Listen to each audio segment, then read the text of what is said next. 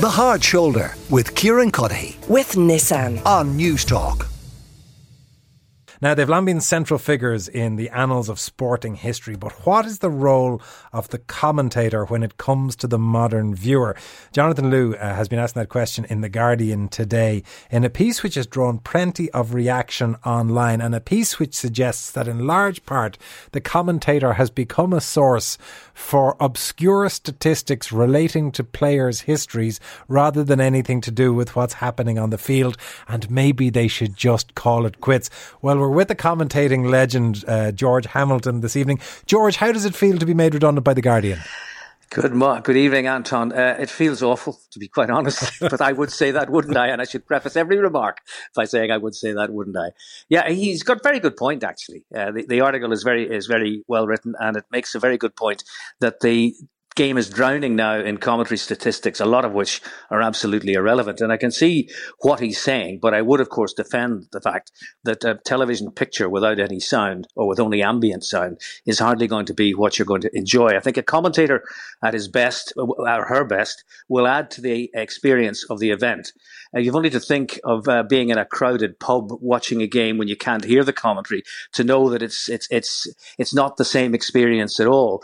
And the television commentary is not meant for the pub audience. It's meant for those who are watching at home or in a group, but not the mass audience that would be in the stadium. So I think it's all very well to say that the commentators are saying too much and talking irrelevances, but I think there's still very much a place for somebody to help guide you through, to add a third dimension to the two-dimensional picture.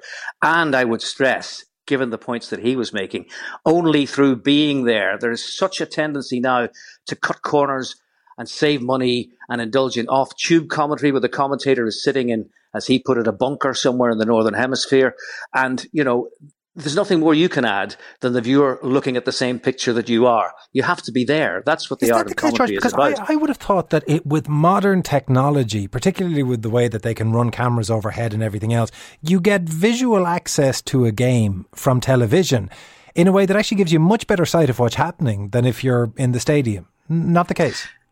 It is the case. It is obviously the case. And I would draw the parallel with the performances of the opera companies who go online, where you have the cameras flying in over the stage, that you get a much better impression of what's happening in the opera than you ever would if you're sitting in the opera house. But being in the opera house is an experience in itself, in the same way that being in the stadium is an experience in itself. And if all you want is the technology to get right in and see how it's happening, well, that's fine. But the commentator is bringing you something from, and again, I go back to the point about off-tube as against actual live commentary, the experience of being there, the ability to involve the viewer in what is actually happening in a way that technology simply can't. Can we, to some extent, George, blame the Americans? Because if you look at baseball commentators, they have so much time to fill and they wade so deep in so many different statistics that you get at-bats, you get batting averages, you get runs, you get how often somebody manages to score in the seventh inning on a Tuesday when they're wearing white socks, all of that kind of stuff. Has that migrated into sports where it didn't used to be?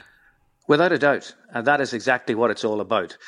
Bear in mind that the coverage that we see now today was driven by Sky Television, whose boss at the time, Rupert Murdoch, said he would use sport as a battering ram to get people to buy his subscriptions.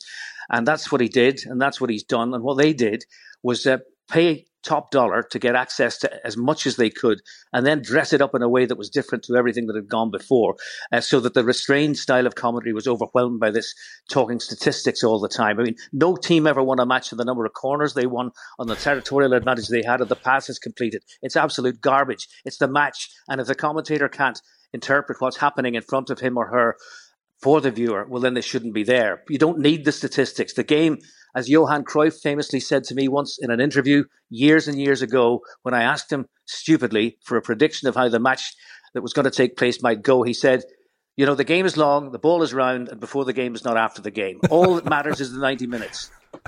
Well, let me put one final accusation that Jonathan Liew makes in his piece to you, because he says you have commentators who say things like, San Siro drama to end all dramas. And you think, all right, pal, it's a 1-0 win in the Europa League Group K. Let's not go overboard. What about that thing of trying to imbue emotion and passion where it just doesn't fit? I'm with him on that. I'm absolutely with him on that. I mean, if it's a bad game or if it's a result of less significance, there is no need to overplay it. The viewer will know. But against that, you have the moments when something very special is happening. And you'll forgive me for drawing attention to that quote that is hanging around my neck forevermore from that shootout in Genoa. That line came instantaneously in a moment because of the significance of it, that with only 2 television channels in Ireland at the time, and with nobody watching anything else in Ireland but that, because it was on the news and on RTE2, Network 2, being covered live, nobody was seeing anything but this. And when David O'Leary stepped up to take that kick, the nation was holding its breath. Well, I'll tell you what, George, not to blow sunshine at you, but there has been a lot of criticism of various commentators coming in by text, and you have remained a paragon of virtue in the esteem of most of the texters that have been coming in. Thanks very much for coming on this evening. That is George. You're very welcome. The Hard Shoulder with Kieran Cuddihy. With Nissan. Weekdays from 4 on News Talk.